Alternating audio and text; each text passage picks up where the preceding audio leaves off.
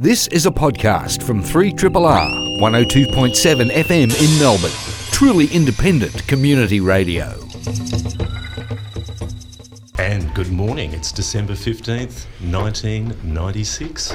You're listening to Radio Marinara here on 3RRR. Things all sweet and salty. Yeah. Sweet and salty. Sweet and salty, yeah. I'm thinking about Chinese food, sweet and sour. So who were those voices then? Tim Allen. David Speller. Anthony Boxshall. And Bron Burton. I'm the ring-in. Well, not really. You've done more shows than any of us. But this is our 1,000th show. Yes. Our 1,000th show. Amazing. Commence with the virtual party poppers because we don't do party poppers anymore. Because it's plastics into the marine environment. We've set off 1,000 balloons. Oh, no, we haven't. No, we No, haven't. Virtual balloons online. I'm just looking around seeing everyone with glasses all trying to actually fiddle with dials and put headphones on. Adjusting our backs. Yeah, that's right. Were you suggesting that we're a bit younger then? In 1996. Yes. Hope Tim doesn't trip over your walking frame, Tim Allen, when you go out there. On that note, we need to thank Tim Thorpe, of course, who is... If Marinara's done 1,000 shows... He's done about 10,000. He must have done... Yes. Because he does 2 a week, not one. Absolutely. And they're longer. 3 hours. And he was doing them longer. With the snappers. Absolutely. So Tim, once again, he surpasses himself and all of us put together. And thank you very love the much, man. Andrew, for Soulful Bits again as well. Of course. We've got a very big show. We're going to kind of delve into history. We're going to do something that we don't really... Bron and I were kind of talking about this. We don't feel comfortable talking about ourselves, I think, the show never has. We celebrated the 200th show, we celebrated the 20 years, and we're going to celebrate the 1,000. But we are going to talk about the show and its origin, and we'll talk about some of the cool stuff that we all remember. Joh Ford's going to join us a bit later on. We've got a special guest who's going to come on the phone 20 years later. And we're hoping towards the end of the show, as you're waking up, that you might join us on air as well and be part. Well, we know that you're part of Yes. our family, and we absolutely feel that every year when Radiothon comes around. But if you want to ring in towards the end of the show, not now, and share with us some of your things maybe that you've got out of Marinara over the last 22 years / 1,000 shows. I know, and yes. Now, should we do the weather? Should we do a traditional start? Sure. Well, actually, before we jump into all the excitement, we're all a bit excited about this. Yeah, okay, so weather. Oh, someone's ringing already. Oh. Not quite yet. Not quite yet. Although Kent might be able to grab the phone. Thanks, We'll do that Kent. towards the end of the show. Okay, heading for a top of 15 degrees today, becoming cloudy, patchy, morning fog and light winds.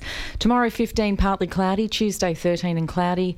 Pretty much that's the theme for the rest of the week. Thursday a bit of showers and again those mid-teens, partly cloudy, but basically, around 13, 14 and maybe a shower or two on Thursday.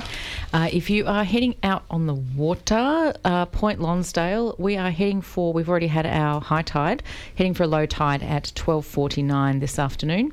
And if you want to head out and go surfing, as always, we strongly recommend you look at swellnet.com, but we can tell you what is printed in the paper, which was from a few hours ago now. Moderate swells, moderate nor'west winds are favouring good waves along Surf Coast today. Water temperature is chilly 13 degrees. And Phillip Island, try protected spots for small, clean surf.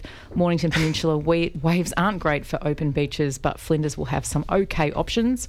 Surf Coast, okay options. That is surfing term for forget about it, stay in bed. It's dead calm out there. It is. Yeah. It's It's going a to be calm all week. In fact, it's the best time to go shore diving. Good. Can we have a dive report, Tim Allen? And here we cross into Tim for a dive Where is report. Brett Illingworth when we need him? No, that's true. But look, I mean, nice and clear. It's going to be fantastic over the next week. That's for sure. Great. That was your professional dive report. Yeah, that's exactly it. Clear, calm, get out there. Get out there. That's it. Ran into Terry Allen yesterday at the East Bentley Farmers Market. As you do. As you do. And said we might call her for a dive report this morning. Yes.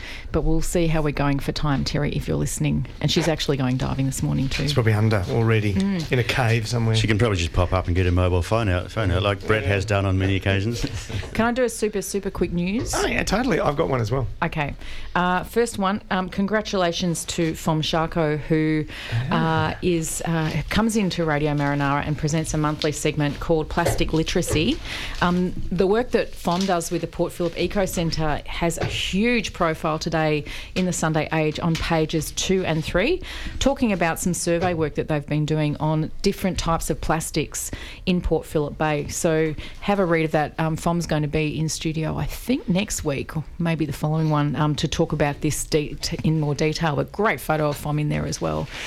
And a segue to what I was going to talk about too. There's a big international plastics in the oceans conference in Melbourne in December this year, and I just noticed that they've extended their abstracts, and it's one of these conferences that is kind of like a community science policy kind of interface conference. Very cool.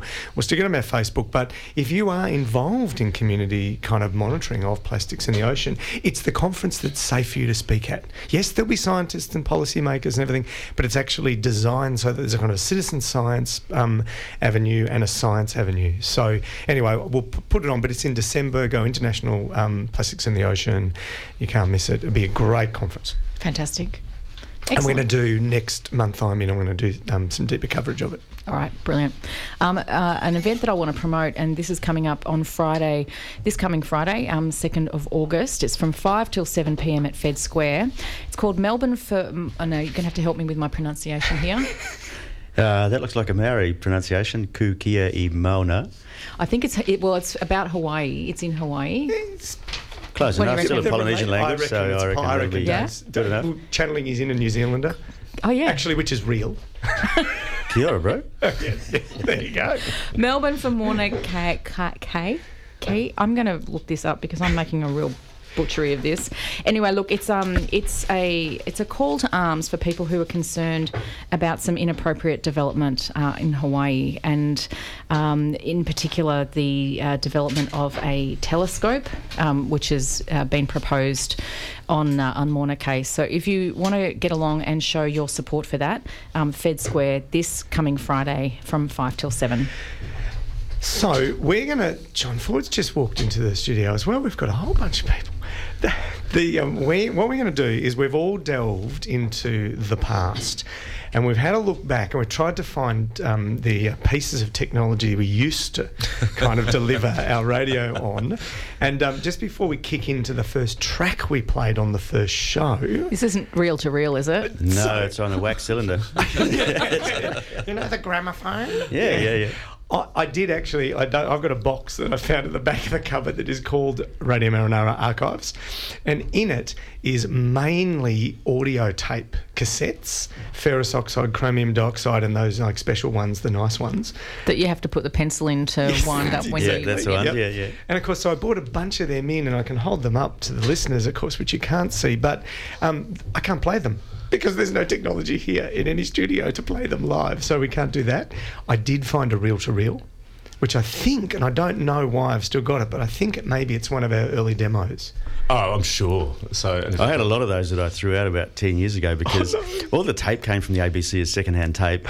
We recorded a lot of stuff on it, and after a while it just started to degrade, and all you got was this screeching noise out of the system. It was just horrible, so they're just completely unplayable and unsavable, so had to throw out a lot of those. We did, however, find mini discs full of stuff, which is probably mid-90s, late 90s, I think. We were on mini discs. That's such a short-lived technology, most people haven't even seen it. But it was great, and thankfully we can still play, so if we get time we'll play one of those. But Dave, you found a copy on CD, somehow copied across the CD, of the first interview, or is it from the demo? That's from the demo that we sent to Triple R to get the show. There's this and a couple of other stories on it, and this is the one we used to get the program when we sent off our submission and everything else to Triple R, which they'd never had before. So yeah, we're going to play that later. But do you guys remember what the first track was that was played on the first show on December 15, 1996? No idea. Probably Bob Marley or something. I know, because it's on the running sheet.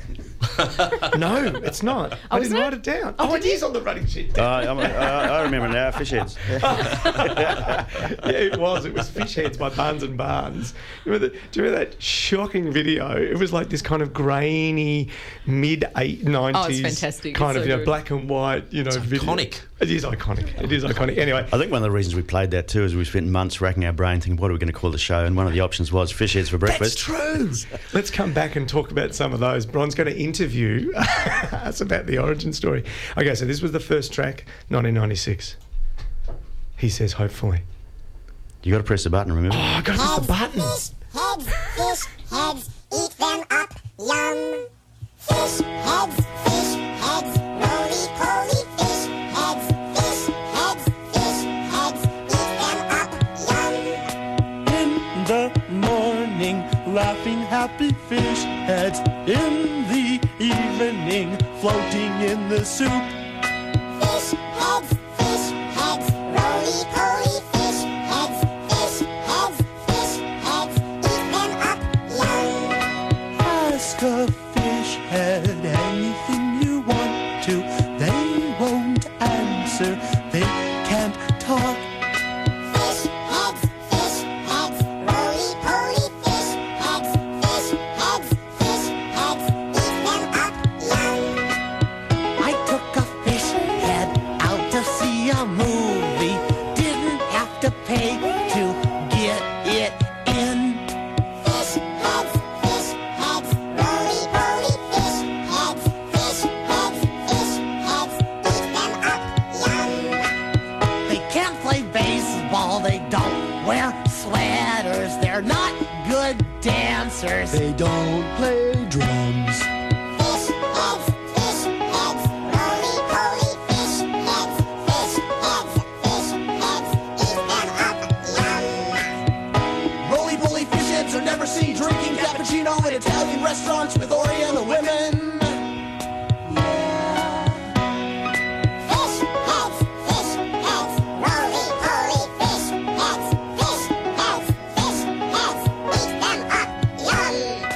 Fish heads, roly-poly fish heads, eat them up, yum. Fish heads, roly-poly fish heads, eat them up, yum. Fish heads, roly-poly fish heads, eat them up, yum. Oh, there we go. Yeah. Barnes and Barnes, fish heads from 95 or whatever we played at first show, 1996. There you go. If you... I don't know if it's got any better with age. Do you know what? I've played that song from time to time over the last 20-odd years, and I had no idea it was the first song that was ever played on Marinara. There you go. We all should It's such probably a great fess up a song. little bit too, in that none of us really remember exactly. Like we do know the bits of it. So, but I'm pretty positive. But I couldn't find the first running sheet, for example. So I'm not sure. I think that's but I'm because we pretty only sure had a that was. 6-week slot. We didn't expect it was going to go anywhere. And that's exactly right. We did think we were filling in for a law show that Better they get a all lawyer, expected yeah. the lawyer was going to come back. Juliet Brodsky Yep. was her name, but Juliet decided not to come back. So this is a perfect opportunity because I think the way we've constructed this particular segment is for me as the ring-in. I still feel like the ring-in, by the way. So you do know, Bron, you've done more shows than any of us. Okay, probably put together Collectively, yes. So I mean, one thing we should point out to listeners is that we've always the person who runs the show. We call the mother hen, and Tim was the mother hen for 3 years, and then handed over to me, and I was probably mother hen for about 6 years, which was double. And then Bron, you've been mother hen for more than double. I can't do about maths. 12 years or more. Wow. There So we or more. And I think. everyone's been a pleasure. Yeah. So don't feel you are the it's really your show. So No, it's our show, and that's the whole point of today, I think, is really celebrating the fact that we've done these 1,000 shows. Let's call it 1,000. Yes, and we're plus or really minus. when we're saying plus or minus, it's really only like 5. Oh no, really. even less. I reckon we're within 2. Yeah, we're pretty close. Yeah. So let's go right back. So you mentioned, Tim, that this all started as a 6-week fill, and it was because at short notice, the Triple R management at the time, it was James Young, who was program manager, I believe. Yeah, that's Yeah, right. that's right, yeah. It was. So he was advised by the former presenter within this time slot that this was going to be the end. So they had to quickly get a summer fill in. Is that right? And Initially, they were taking a 6-week break for the summer holidays. Right. Yeah. And they're not coming back. No, and did you it know was at a that pitch. stage they weren't coming back? No, Right, okay. No, it was purely we'd been wanting to pitch. So Dave and I had a program over at 3CR called Out of the Blue, which is still running. If you want to tune into that, exactly right. So it's longer than Marinara, and it was obviously an ocean-themed program, and we decided that at that stage, why don't we pitch to Triple R, and came in with a demo tape. And gave it to the early. I remember we put it together. We had the demo tape, and then we had a proposal, a written proposal. Yeah, we'd written a proposal, and like we a had pretty business formal. case. Yeah, like we a were pretty business formal. case. and we had money. Well, money. the money was controversial, very controversial, because, and in fact, that actually perhaps almost did us in a way, because the station manager at the time was Kath, and of course the grant had come to us from the government and to run a radio program, because at that stage we wanted to make this international. So we were wanting to make the program where we could actually dial people and speak to people all over the world. And of course, those days it cost a hell of a lot of money. Yeah. So and we managed, I think, to pick up about $2,000 from the state government to support it. or something. It was a bit more than that, because it was for us to edit the program down every week and broadcast on what was called, working at 3CR, obviously called the Comrade Sat, Community radio satellite. So it meant all community stations across Australia could download it and play it. So that was our aim, to download this. So look, between us all programs to get to the story. So we'd edit the program and upload it, edit on reel-to-reel tape, of course, which is hours of work, cutting bits of tape apart, sticking them back together to... But the controversy was that, of course, Triple R not having any government support... And still... And wanting to remain...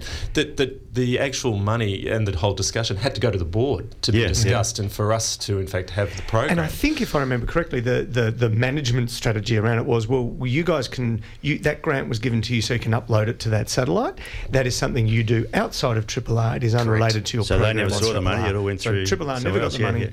Yeah. And we were safe. And the transition across from 3CR to Triple R was about largely reaching that potentially broader global audience, wasn't it? Yeah. Look, and look, the real driver at the time was because a number of us were campaigning to try and get marine protected areas across Victoria, and realising that our opportunities to get the message out about the marine environment was pretty limited, and we were up against a media that was pretty hostile, to the whole concept of actually having marine national parks. I mean, we didn't even call them those then, but marine national parks and marine sanctuaries, and that was a 12-year campaign, and we thought we've got to get something which is actually trying to raise the profile of the marine environment, and also really just celebrating the fact that It's amazing. people love the marine environment right around the world, and so we were able to sort of indulge, I guess, our interest and our curiosity, and make these calls all over the planet, and bring people into the Triple R fold to hear about all things marine. There's something that I want to test with our memories. There's this story that when we came in, and I think it's true, but I want to see if you guys, when we came in and we sat down with James Young in the old Triple R studios, Victoria Street, in the boardroom, and we had the demo tape, which he'd listened to, and we had the proposal, and he had one in one hand, he had one in the other, and he said, I've listened to this, and he held up the demo tape and said, this is good, we could put you guys on. And then he held up the proposal and he said, I don't know what to do with that though. Yeah, no. Did that happen? Yeah, it did. Yeah, okay, good. Probably the best part of that story was, for some reason, Tim and I had come straight from work, and for some reason we both had to have... You dressed in suits? We both had to have suits on for the day, so we turn up in suits going... James Young's going, all right, boys, what's going on? And what is this? I've never seen one of these before. I forgot about that. I had this so funny. That's a proposal. He goes, yeah, but what is it? What do we do with it? That's what we're going to do. He goes, aren't you just going to make a radio program? And we don't have talk radio, by the way. We're mostly music, and we're trying to really focus on that. We've got a gap, we might let you have that, but it's just limited because we don't do talk radio. And I remember when we walked out at some point after a show, I think we'd done about 2, somebody actually in the studio looked at us, he said, so you've got 4 left. So what are you going to do? What are you going to do? What are you going to do? Have you got enough content? That's Well, right. that's always that been... was what it was. That's always been the running... Sorry, Dave. Once we got extended beyond our 6 weeks, and we were coming up to Radiothon, and at 3CR you never had to get... Or you never got anybody ringing, and you had to get all your friends to subscribe because that's how it worked. And we're coming up to Radiothon. They're going, right, you got to try and get at least 20 subscribers. We go, 20? We've got 20 friends. What are we going to do? How are we going to do that? The show before us had got 11 or something a year before. We're going, well, maybe we'll aim for 11. 11 will be good. If we can get 11, we'll be right. And then the Radiothon started, and we're on the air, and everyone's sort of making a lot of signs about, you guys are doing all right. We came out from the end of the show, we had nearly 200 subscribers had rung in and subscribed to the show after only several months on air. Right. Yeah. It's been on January, February, March, 3 months on air, and we had 200 subscribers, which is unheard of in the previous years of the show. It's incredible. Fantastic. That's when they said, you guys want to stay on. We've dredged up the first interview. Yep. And I think this is actually from the demo. It was, yes. This is from the demo. So we're going to play about like 2 or 3 minutes of that, and then we're going to ring a special guest who may or may not have been involved in that first one. You'll hear a bunch of voices. So original team members, you'll hear Tim, you'll hear Laura Stewart, you'll hear me, you'll hear the special guest. I think you'll hear Dave as well. We have put it through a special filter to make us sound younger. All right, I'm going to play a bit of this and see how it goes. Now, if you caught up with that fantastic telly movie that was on a few weeks ago called The Beast, that latest offering from Peter Benchley, the author of Jaws, then you could be forgiven for thinking that perhaps giant squid were going to be lunging upon our beaches, ripping and tearing poor unsuspecting grandmothers and young children from bayside beaches and ocean beaches into greater depths. We thought that today we'd catch up with Dr. Mark Norman from the University of Melbourne and the Museum of Victoria to find out some of the fact behind the fiction of that spectacular telly movie. But before that, Anthony, can you give us a bit of a background to exactly what this was all about? Yeah, well, I think it was on TV, well, it'd be a couple of weeks ago now. And it was one of those wonderful telly movies that were, well, possibly quite high budget, but relatively low quality. And essentially what it was just another Jaws and Orca movie rolled into one, but with a squid. And so there's a giant squid from the deep that is killing people. Its baby gets killed and it gets annoyed, so it comes back to hunt down the people that killed the baby. And in the end, it gets blown up with a big tin of petrol. So that's essentially the storyline of the entire thing. And I suppose we've dragged you in today, Mark, to ask you a few facts behind the fiction, you know, how much of it was true. And do we need to fear for our lives when we're out there at St Kilda Beach? Well, I think we're fairly safe at this stage. We won't be attacked by these giant blobs of plasticine in the bay. They normally occur at like 500 metres, 1,000 metres down, so unless there's a really deep point in Port Phillip Bay, I think we're okay for now, basically. So there is a giant squid. It's a real creature? Oh, there's definitely lots of giant squids. We don't know much about them. We've had 3 come into the museum this year, and the last one was... Of their own accord? Of their own accord. They didn't pay. It was so annoying.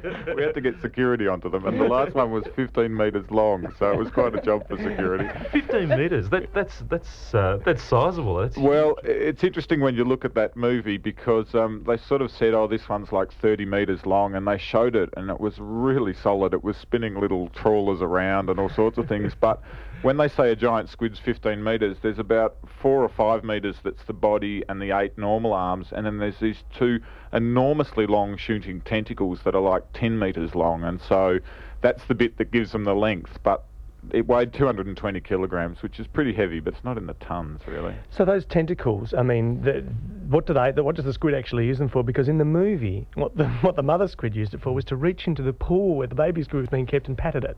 Yeah. Is that what they do with them? Well, they're amazing. They can work laptop computers, they can do Rubik's Cubes, all sorts of things, but... No, mainly they've got press studs down the insides of these long tentacles, and they sort of can link the bases, the shafts of the tentacles together. So at the end, there's about a half metre to metre long sort of club covered in big suckers with sharp hooks around the edges of them, and the end becomes this sort of clapping sort of claw. So you mentioned hooks. You mentioned hooks on these tentacles. Now, the giant squid actually had big hooks well, on its tentacles. The bits I saw of the show, because I couldn't handle it too well, I got very squirmy. They talked about how they had these big scythe-like hooks on the tentacles that they found one off the baby that looked like a big kind of claw.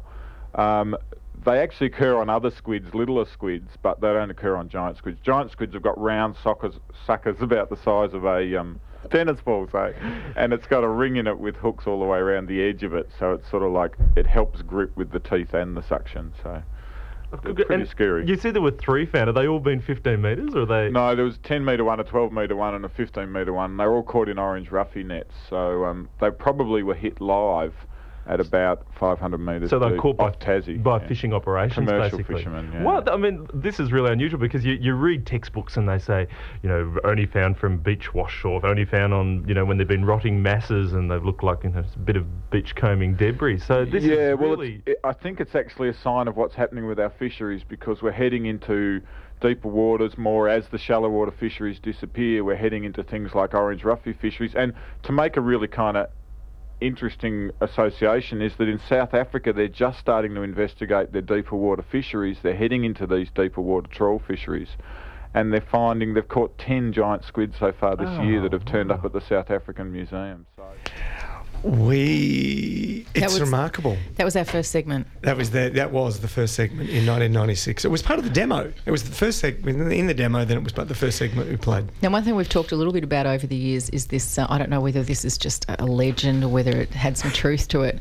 that the response back after the first show was, well, that was great, but you're a show about fish, what are you going to do next week? That's exactly what it was. That's exactly what it was. We've talked fish for 23 years. Yeah, and some doubt about whether this show would have any real sustainability or longevity potential. It's interesting you say, when's your recollection? I recall that as being in the interview in the boardroom that James said, I can get what you'll do on your first show, but what will you do on your second? But now you mention that, Bron, was it actually after the first show? Yeah, great show, bit of feedback, great show, but what are you going to do next week? I think it was in the review in The Age, the first... What are they going to do next week? No, I can't remember, actually. It was one of those, yeah, but somebody made that comment about what the hell are you going to do after this? Hey, we've got a special guest who's just rung in, who may or may not have been there in that first show. Dr. Mark Norman, good morning, and how are you? Morning. How are you going? we just dug up an interview that we did with you in 1996 about the beast. 12. Yeah, we were all 12 then, I think. And we remember, being very worried about these giant squid taking over and attacking grandmothers, which you pointed out was a possibility, maybe. How many giant squid attacks have there been in the last 23 years? Significantly less than one. Whereas you could probably say the other way round was very disturbing, the number that have been attacked by us as humans. Hey, well, Mark, what have we actually learnt about giant squid in the last 20 years, plus years? I think there was a quantum leap led by an amazing guy, Tsunemi Kubadera in Japan, who quietly went out with a very long... a long string, basically, with a camera on the bottom with a flashing light off the south of Japan in 2004, and captured over 600 photographs of a giant squid coming in and attacking a bait. And subsequently working with submarines and other cameras, he's been the first to film them live in their natural environment. And what was thought to be a sort of a slow, sluggish ambush predator has turned out to be a very mobile, active, kind of aggressive animal. So one of the most amazing things is this really long pair of feeding tentacles that they zip together to make a long sort of shaft with these claws at the end. Like the tips of the tentacles are like big gripping pads with suckers covered in sharp teeth. And it's like a striking python to watch. They shoot it out, grab something, and then roll it up in this shaft like a coiling python. So all this stuff was totally unknown and unheard of until tsunami came along. And then just recently we've had, is it the second live footage recorded of giant squid in the wild? There's quite a few. It's there's been some come into shallows and been filmed by divers off Japan, and there was a study recently, again by Tsunami, showing that they'd recorded 57 giant squid coming through shallow waters. So 28 were found alive in shallow waters, and others were caught in set nets or stranded dead on the beaches. But there seems to be some migratory route that goes through shallow waters and was causing strandings, whether that's a new thing from climate change and changing oceanography or temperatures, but there was a big burst of animals going through the back straits of between Japan and mainland China. How shallow is shallow water for a giant squid? Oh, well, they were getting down to sort of divers in 10, 20 metres. So and they were capturing them on cameras at around 200-300 metres, which is still pretty shallow. They tend to be sort of down more the 500-800 metre sort of end. So it's, it's an interesting phase in kind of knowing a lot more about them. And then there's a couple of other big squid that have raised their heads since 20 years ago. So there's one called the colossal squid, which is more a sort of Antarctic cold water squid, and it's heavier than giant squid. So it's sort of the chalky, fatter version. So giant squid get to about 300 kilograms. They get to at least 500 kilograms. Wow. And they've got little muscly short arms covered in hooks like clothes hanger hooks. So they're going to be suckers with teeth. They're even better fodder for Hollywood because they're bigger and scarier. Well, they're bigger hooks. Yeah. And there's some disturbing video of a Russian ship pulling one alongside that they pulled alongside a Patagonian toothfish trawler, and this thing's just like a squid you see at a jetty in Melbourne, but about 500 kilograms worth, and it's in a group called the glass squids that usually see through, but this was deep crimson red. And then probably the most elusive is something that's known as the big fin squid, and the adults have only been seen from submarines, and they get long, thin tentacles they sink 7 metres long each tentacle, which they spread out almost like fly paper covered in fine suckers, and they're sort of trapping things that move through in schools on these suckers, but the fin takes up the whole body. It looks like those Spanish dance nudibranchs or the swimming flatworms. But the whole thing is probably, 14 metres from arm tip to arm tip. And they think it links with a group called Magnapinity, which is only known from juveniles that are about 5 to 10 centimetres long. Goodness. But nobody's ever caught an adult. But they've seen them on 7 different deep-sea submersibles now. So now I have it's to nice ask. we're moving into a phase that we're using submersibles to see them and not things turning up dead in trawl. Yeah. Well, talking about submersibles, I remember years ago that one of the techniques that was being trialled at the time to try and get footage of giant squid was putting cams on the top of sperm whales. Now, after all these years, did any of it ever bear fruit? No, not that no, I know there was a lot of people with kayaks and rubber suction cups trying to get close enough and whacking it on the top of the sperm whale. But I think it just showed that they go down a long way and come back a long way. I don't think anything ever came of that. I think the real other revolution's been the work by Eddie Widder from the States, who is the bioluminescent queen, and she does amazing stuff with bioluminescence. But some of the successive tsunamis later video work was using lights that is like the light given off by a lot of prey to distract predators, and there's almost a kind of a sense that if you show enough light on something mid-sized that's attacking you, then one of these giant squid will come and attack the mid-sized attacker. Wow. So they had things with spiral lights and pulsing, flashing lights, and Eddie's done some amazing stuff just moving slowly through deep sea with like a giant fly screen in front of the submarine, and whatever bumps into it gives off light. And some of them are these big bursts of bright green light. Other ones are like spiral pulsing flashes that are sort of almost hypnotic. So the light shows down there are kind of part of the defence and part of the finding mates and part of attracting prey. It's just spectacular stuff. We could talk for the rest of the show about this, Mark, and of course 23 years ago we started this way, and what I love is that we just spent 6 minutes talking nerdy detail about squid and squid fins, and nothing's changed 23 years later. So much has changed, and we're still learning stuff. Our knowledge of the sea has and changed. Our knowledge of the land is still just the tiniest tip of an iceberg. So when people sort of say, oh yeah, they've covered everywhere and they've discovered everything that's out there, it's just rubbish. So I think all the submarine work done together added up to something like 50 square miles of seafloor has actually been looked at, when, 2/3 of the planet's deep sea floor, and 2/3 of the planet's ocean, and most of it's over 1 kilometre deep. So it's still, and I feel like we still know less about it than we do about the moon. So. What I take from that is that there's probably there's content for at least another 1,000 shows of Marinara. Hey, Mark, thank you so much for... 1,000 shows just in nudibranchs. Solar powered slugs, chemical warfare, all this, poison darts, change sex. Mark, thank you. All that, you could just do that. You're absolutely right. Thank you for joining us on the first show in 1996 and the 1,000th show in 2019. And congratulations to all of you. Great work and fascinating all the way through. Good on you, Mark. Thanks Mark. Thanks, Mark. Dr. Mark Norman from multiple various acclaimed career highlights since we spoke to him in 1996. It's wonderful to talk to Mark. Anyway, you're on Radio Marinara. This is our 1,000th show. We have welcomed Joh Ford into the studio. John, welcome. Good morning. Good morning, Radio Land.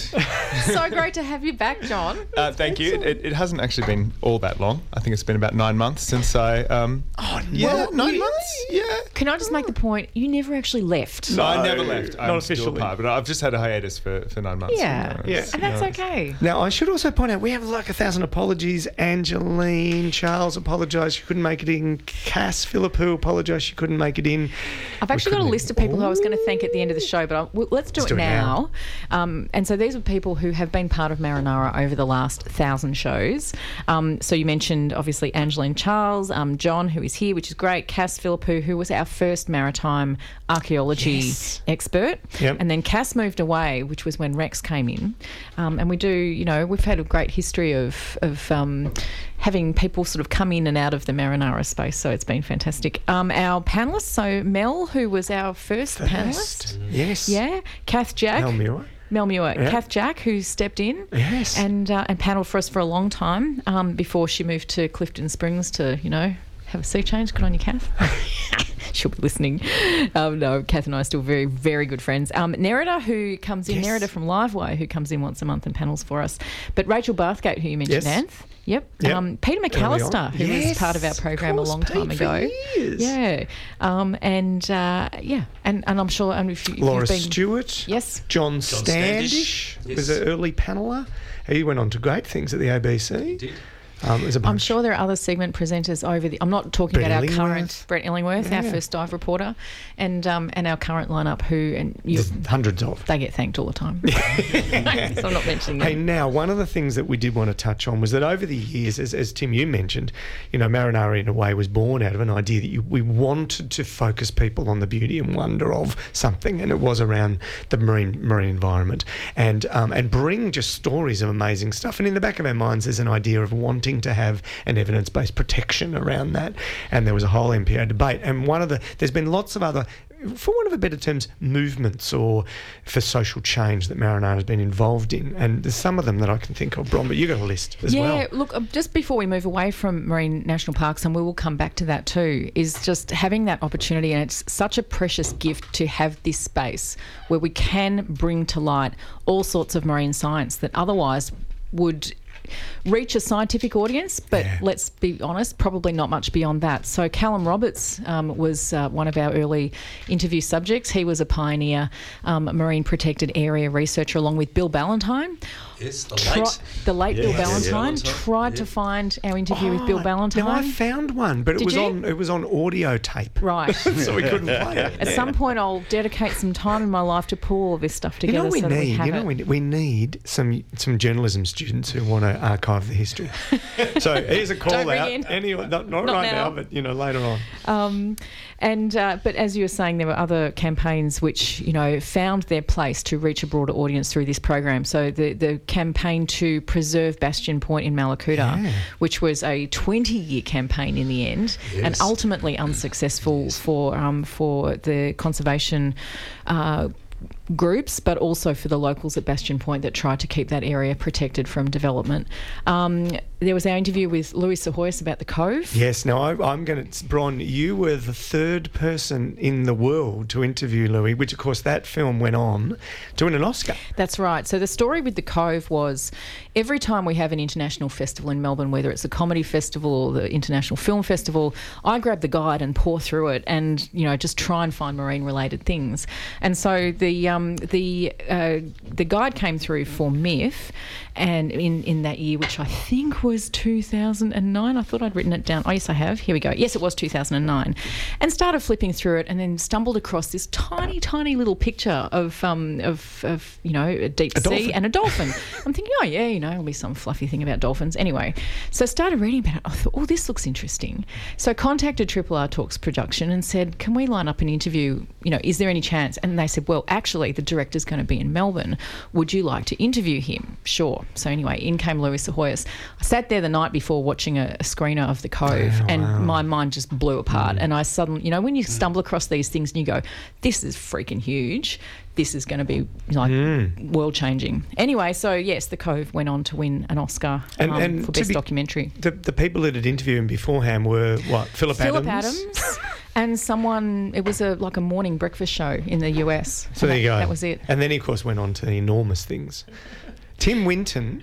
Yes, I remember your first interview with Tim Winton, and then your first interview with Tim Winton, Bron. Over the years, there's been an awesome couple of interviews with Tim. Yeah, we did get Tim Winton. No, in fact, it was over when I was in Perth, and we also got Robert Hughes. Yes, that's before the car late crash. Robert Hughes, jerk on the end of the line. No. Yeah, when he'd written A Jerk on the End of the Line about recreational fishing, but that was in fact he was convalescing after the accident the car crash, in Malcolm Turnbull's house because. Lucy Turnbull being his niece, I think. Anyway, yes, I actually had the phone number to the Turnbull's residence, but bizarrely, he would not get off the phone. Now, I interviewed him for an hour and a half, and so you can imagine what that was like to edit at the time with tape. But I've still got that somewhere, and that was an incredible interview. Amazing. And then Tim Winton. Well, he came in. He's been on our program 2 or 3 times now. Yeah, he's been a really solid kind of supporter of marine issues, but also the program. Well, he's a patron for the Australian Marine Conservation Society, which was how we first had him in studio, and he was over here to talk about a campaign they were running about shark conservation. Dave? I just like the way those things come together too, like you're talking about The Cove and how you saw the movie and you managed to get the interview going together. There was a time when Tim Allen actually, through VMPA, had organised Sylvia Earle and David Bellamy to be in town together, and I was looking through a catalogue of books coming out and I saw one by David Suzuki. I thought, wonder if we can talk to him. And so you rang me. Well, I rang the publisher first, and they said, no, he's booked out, there's no way we can't fit him in. And then you rang me and I went, bugger that. Yeah. let's make this happen. But we rang back to the publisher and said, what if he's in the studio with Sylvia Earle and David Bellamy? About 10 minutes later, yes, where, when? Yeah. Just so keen to be on the line. And we happen to have about 5 minutes of that interview that we want to play now. Do you want to give it a quick promo, Bron? Yeah, so they ended up, we had less than 24 hours notice, Dave, and I don't know if you remember, but you and I got together, we massaged this interview until about midnight and then had to be at the Triple R studios at something like 7 in the morning. Yes, because they needed breakfast. That's right, yes. And the whole... this kind of gem of an opportunity to get 3 of the world's leading conservationists in the one space at the one time. And so just a tiny little snippet here. This goes for 4 minutes. And we're talking to them about the benefits of marine national parks, and particularly in the context of Victoria, because there was a huge, as you were saying before, Tim, big debate running at the time, a lot of resistance to it, particularly coming out of the recreational fishing lobby. And so the questions that we just asked was, why should we be investing in marine protected areas? Why should we care? And how can we convince those who don't see the value of marine conservation how valuable it is both for now and into the future? I think most people if you ask them the question, what do you fear or look forward to most in the future, they'll say, will my children have a good job, and what sort of environment will they live in? Now, I mean, those things are soluble in economic terms as long as we put ecology at the base of the economy. Most of the fishers I've met along this coast here, they say, oh, the fishing was much better, Dave, when I was young. So there they say themselves it's going wrong, and therefore they've got to be part of it in the recuperation, the rehabilitation of these areas. The key is understanding. With knowing comes caring. With caring, there's some hope that we might be able to get it right, find a place for ourselves within the rest of the many species that David Suzuki described that occupy or share the planet with us, or that we share with them. But there's no guarantee that if people understand what's going on that they will care. But I can guarantee that you can't care if you don't know. The magnitude of our ignorance about the ocean is so vast. I mean, less than 5% has been seen at all. But we know enough, after all of the time that humans have been around, we know enough to know that we are utterly and totally, completely dependent on the existence of the ocean for our own survival and our own well-being. Economically, environmentally, all things lead to the ocean. And one thing is also clear, that the ocean now, and I use the word singularly because all the oceans of the world tie together into one ocean, the ocean is in trouble. We have taken so much out of the ocean, especially in the last half century, during the lifetimes of people now around. The changes have been profound, more than during all preceding human history, have been brought to the ocean through our new technologies, our ability to find and extract creatures from the sea at an unprecedented scale. Also, what we're putting into the sea is the other great source of trouble. And again, our capacity to change the chemistry of our life support system, the ocean, through what we allow to flow into it. From the tops of mountains, the headwaters of rivers, from fields and farms, our backyards, even our golf courses, have an impact on what is way downstream. And here's the bottom line. If the ocean is in trouble, so are we. The oceans are in trouble. Ocean is in trouble, and therefore so are we. So what are we going to do about it? Part of the solution, not the entire solution, but a big piece of what is the right thing to do, is inherent in this concept of doing just what we did for the land in the 20th century, to establish parks, preserves, protected areas, not just for the likes of the two Davids here and myself, the tree huggers, the whale huggers, the fish huggers of the world, or for the trees and the critters that live there, but it's for all of humankind forever. It's our life support system that we're establishing some protection for. I think one of the difficulties you face in the developed world is that we've had huge capital investment in the fishing fleet, and these ships are unbelievably efficient predators. They can, on the west coast of British Columbia, you can literally take out an entire run with one set of the net because your ability to identify them, locate them, and take them is so immense. So when you've got that amount of money invested in your fleet, it's very, very hard then to pull back because you're involved in competing internationally. The global economy then is demanding that you keep that productivity up. So our experience in British Columbia is that when you get the stakeholders there, they're very, very reluctant to give up any inch of their share. And even the sports fishers who just go out and do it for fun, man, they are one of the most recalcitrant groups going. And they will oppose marine protected areas right down the line. So my suggestion has been that you've got to get communities where they've gone through this argument, where you get fishing people who fought it tooth and nail. But when the MPAs were finally put in place, they became evangelists for it because they could see the concrete results. So I think your community, when there's a bitter debate raging, ought to hear from people who've already gone through it, paid the price, and then reaped the benefit. You are indeed on 3RRR. This is Radio Marinara. It is our 1000th show, and I had forgotten that we had that interview, you two, Dave and Bron. That is remarkable. That was a great piece of David work. Bellamy, David Suzuki, and Sylvia all in the Earle. workplace. They were as excited as we were. They're going, we never actually get together. But the best part of that day was Radiothon, and so we had a lot of stuff around the station for Radiothon, including this electric motorbike. And somehow we got on this idea of, can you put on RRR T-shirts and all sit on the motorbike? And they all said yes. We took these crazy photographs of them all sitting on the motorbike. We've got to find those photos. And in the background, Tim, you're chauffeuring Bellamy around. Well, I had to chauffeur Bellamy around. I mean, David Bellamy is larger than life, but the thing I remember about Bellamy was that he loved tripe. And so I had to find him a restaurant in Melbourne that served tripe. Did you manage it? Yeah, I did. Wow. I found a place for him and he was very happy. Very happy. That was part of that interview was packaged up and part of a CD, wasn't it, Bron? Yes, so we ended up putting together, and props to Kathy Oak for really driving this, a CD which was called Marine National Parks, a World First for Victoria. So this was ultimately the big kind of push forward to really get support, bipartisan support in Victorian Parliament, and one of these went into the pigeonhole of every MP at the time. So it included the full interview with David Bellamy, Sylvia Earle and David Suzuki, but we also had a couple of interviews in there, one with Trevor Willis, who was a postdoc student at at Auckland University at Lee Marine Reserve at the time, and Callum Roberts, who was from the UK. So we're really sort of pulling together the heavy hitters of marine conservation research, and all wrapped up in this one CD. That was in 2002. Yes. Now, we were going to do some talk back, but we've frankly run out of time, which none of us surprised us at all. John, we need to hear from you. What is your favourite recollection? And while you're telling this, we have a couple of giveaways.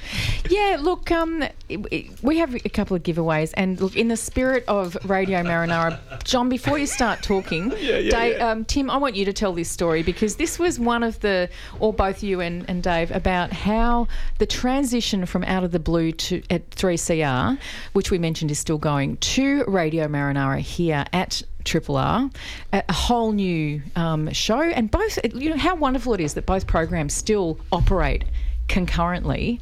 But there's a funny story about a coffee table book. Well, we were given a book to give away on 3CR when we had Out of the Blue, and we thought there was an audience. We really believed it, and so we used to put enormous amount of hours into the preparation for the show every week. Dave? Well, it was all pre-recorded, done on reel-to-reel tape, so we'd get there on Wednesday night, end up doing half-hour show with about 5 hours of tape being cut down into this show. It took a phenomenal amount of hours for the live show to be done. It was incredible. Anyway, we were doing this giveaway, and we said, and now we'd like people to call in. We've got a book to give away. No one rang. We had a question, though. And then we said, OK, no, we'll make it an easier question. And we said, if you ring and answer this question. And so I think you, Dave, said, what colour is the ocean? We would have accepted any colour of blue.